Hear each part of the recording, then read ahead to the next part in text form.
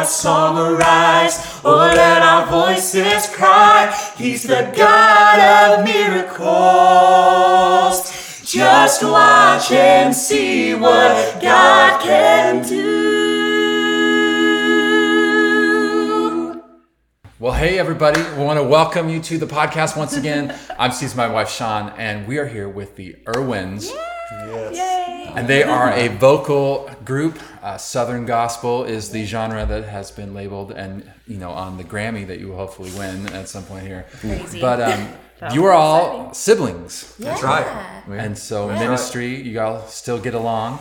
Yes. Somewhat, sometimes. Yes. Sometimes it depends on what day it is, honestly. Yes. We're You normal still siblings. love Jesus. Yes, yes, of Absolutely course, right. through it all. Still love Jesus. We were raised on a bus traveling across the country, so we definitely have our respected times we know to close the bunk curtain. Enough is enough. Yeah.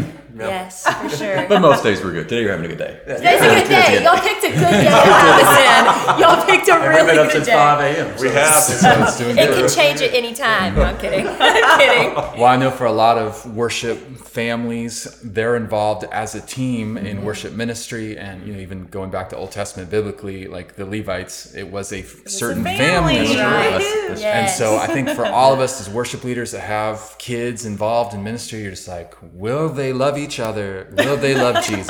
Yes. Once this is all over with. So first of all, it's encouraging just to see that you guys are here and getting out of the car. Praise You the can Lord. tell it's all going well. So I wanted to talk a little bit about that. What is life like, ministry life like as a family? How have you overcome some of those challenges? You can tell on each other a little bit. How long is the podcast? As long as we need, man. Well, we, like Chris said, we've been doing it all of our lives. Our dad is an evangelist. He still travels and preaches a lot. We still even do some revivals with him throughout the year where we'll sing a few songs before he preaches. And Mom used to travel with us more than she does now because of health conditions. But Dad still preaches. He's doing better than ever. And we love singing before he does that. 47 years. That's right. Wow. 47 years. 47 Oh my years. goodness. Yeah. In fact, he did it. 47 years of ministry? Yes, Yes. yes. Come on. Yes. And the Wow. thing is Dad traveled by himself until he was 38. He didn't even get married until he was 38 years old. Yeah. He got called to preach at age 20, and he met our mom, soon to be mom, at 37. Wow. So 17 years before he even met his wife.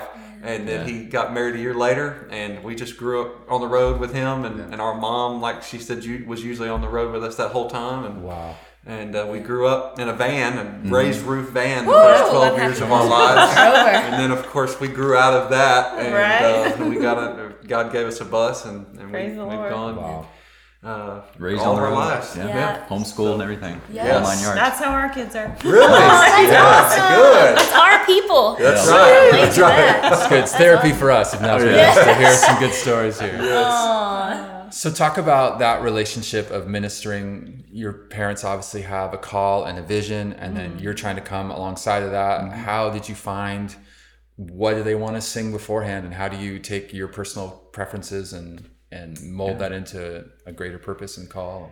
Yeah, well, our parents obviously never pressured us to do anything. They always said, you're calling on individual lives. Keith had multiple scholarships for basketball, and I did. I was thankful to have a basketball stint through high school and beyond. I could have been, but God really, put this desire in our hearts individually. Yeah. And I think it's very important that it's so important that your parents will guide you through that stuff, but you got to have a calling on in your life. And I feel like we've all accepted that calling, and we're, God has blessed us to be able to do what we get to do, travel and sing, and they get to do it with siblings is even greater. So And as Keith said, it's a personal call, but honestly, because it has just been so natural and cohesive for us to sing together musically, that the ministry part and the choice to continue on with this was very easy. So Yeah. Cool. I can't imagine doing anything else. I mean, literally, the first time I stepped on stage, I was 3.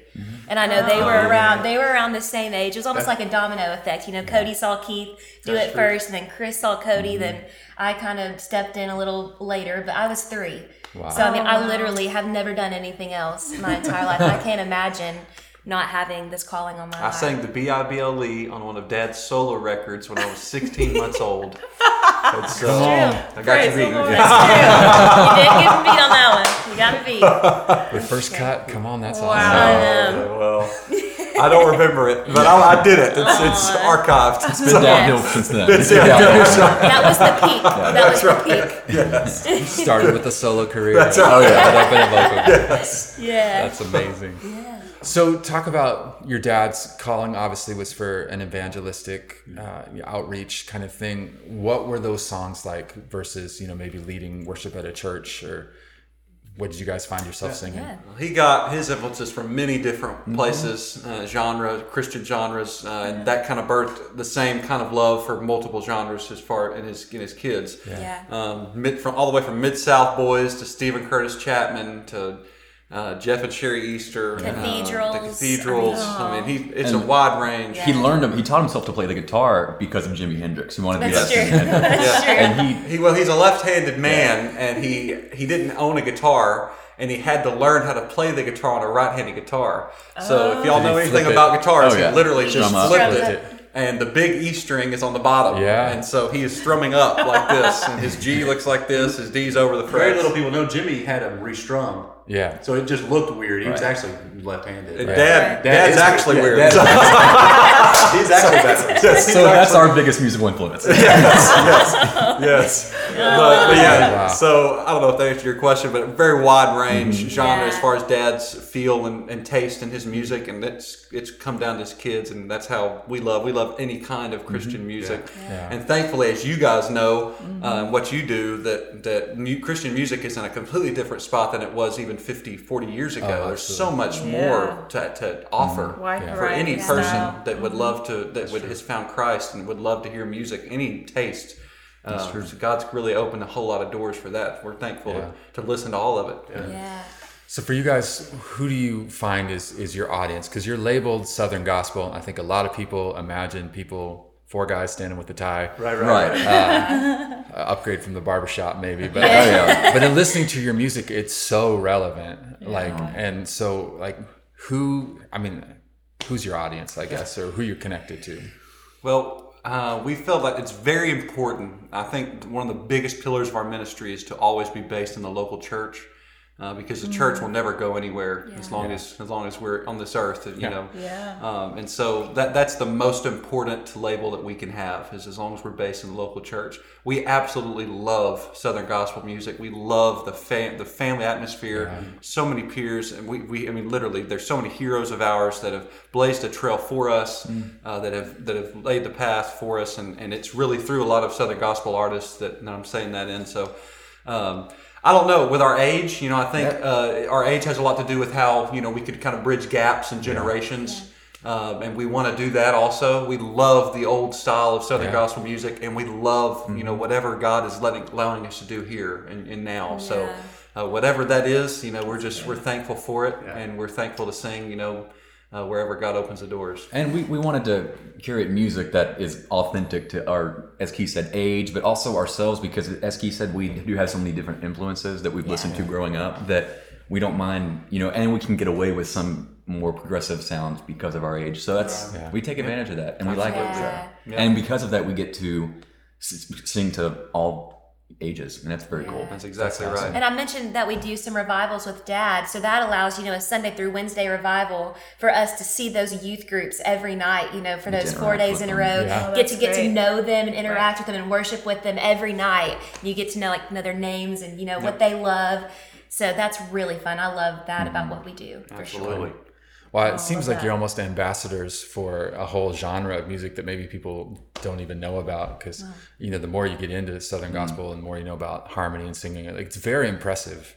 Do you guys get fans that contact you later and be like, who do I listen to? Or Oh yes, absolutely. Yeah, well, because we live in Texas, and the hotbed, I would say, of Southern gospel music and really Christian music is probably even further east from Texas, southeast and all that. Yeah. At least where everybody lives, and so not a lot of groups and ministries go out to Texas, a whole lot at least. Yeah.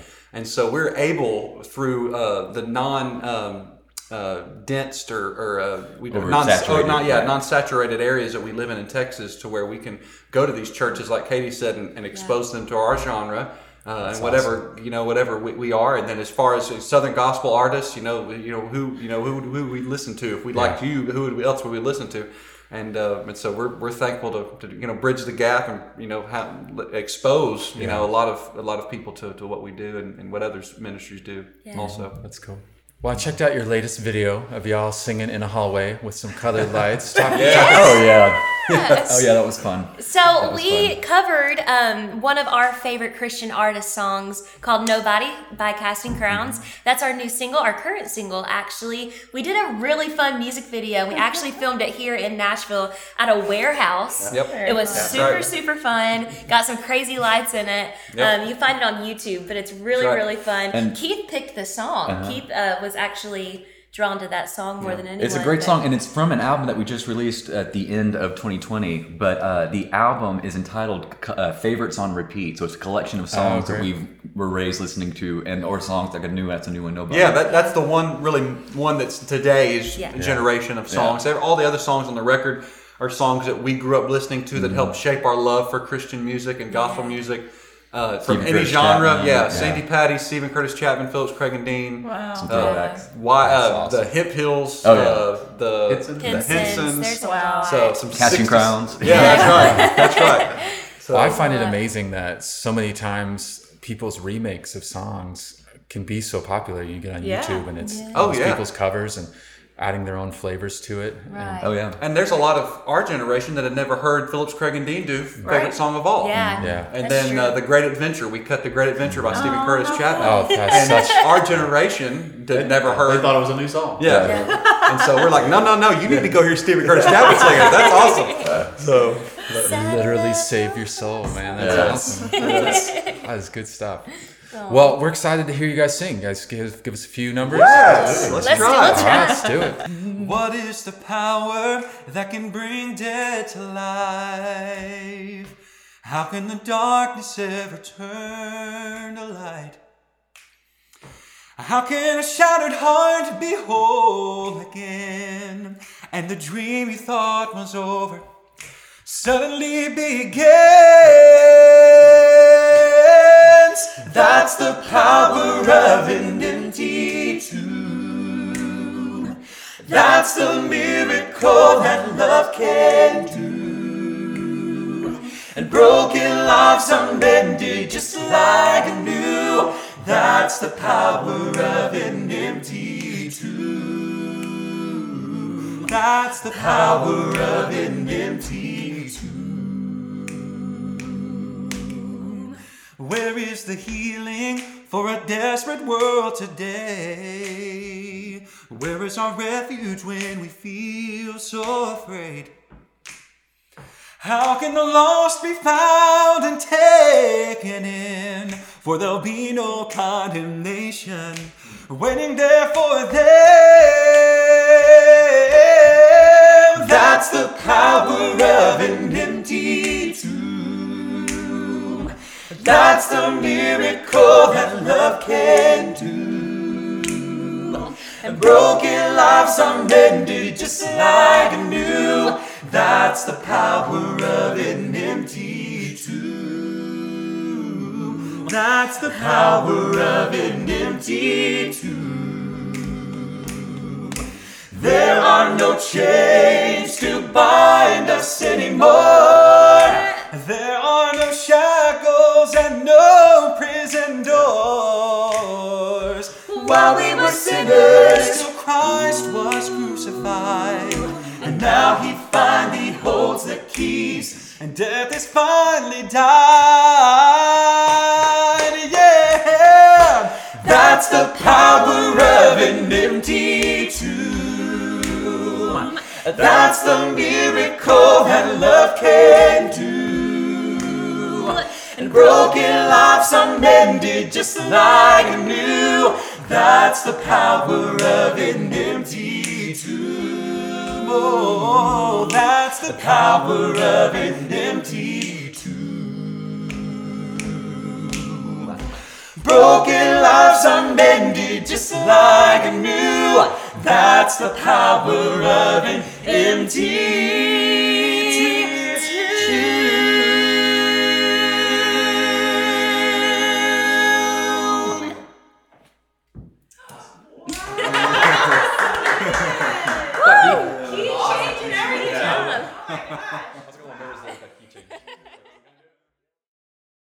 I one time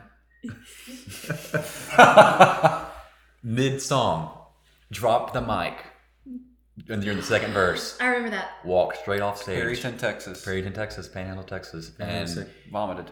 oh, that was yes. I figured that was a better word. Well, that's terrible. I figured that would have been a I better was word going than to try what to you be were. nice about it. But Yeah. yes, that's, I got sick right there. You got sick. Oh. And yeah, it was a sick set. Let's just say that. Nice. Good play on words. I have actually dislocated my arm on stage and put it back in place Yeah, I remember. while singing. Yeah, I went to help her True up, story. and she said, "Don't get me up. My arm is something's wrong with my arm." And I said, "Oh, well, okay. Just tell me what I need to do." And she just Straightened straightened it in. up. She said, Okay, "Okay, get back She to said, go. "Get me up." And I picked her up. I think it was like second verse, and we just kept going. I never missed a beat. But Yeah. what happened was I wear really tall heels on stage when we sing because they're all so tall and I'm really short. Not really short, but I'm shorter, definitely. So I wear like really tall heels so I can blend in with them. Well, I rolled my ankle on one of the wires from our sound system on stage. Went down, landed on my elbow, and that's kind of how it happened. But I will never, ever forget doing that on stage and still singing right after. Didn't have time to cry. What a Didn't trooper. have time. to do You're anything. fragile and you're accident prone. Yeah. So wearing those shoes is really It's a bad not idea. good. Hazard. Probably should retire them. I need to stop. I need to stop.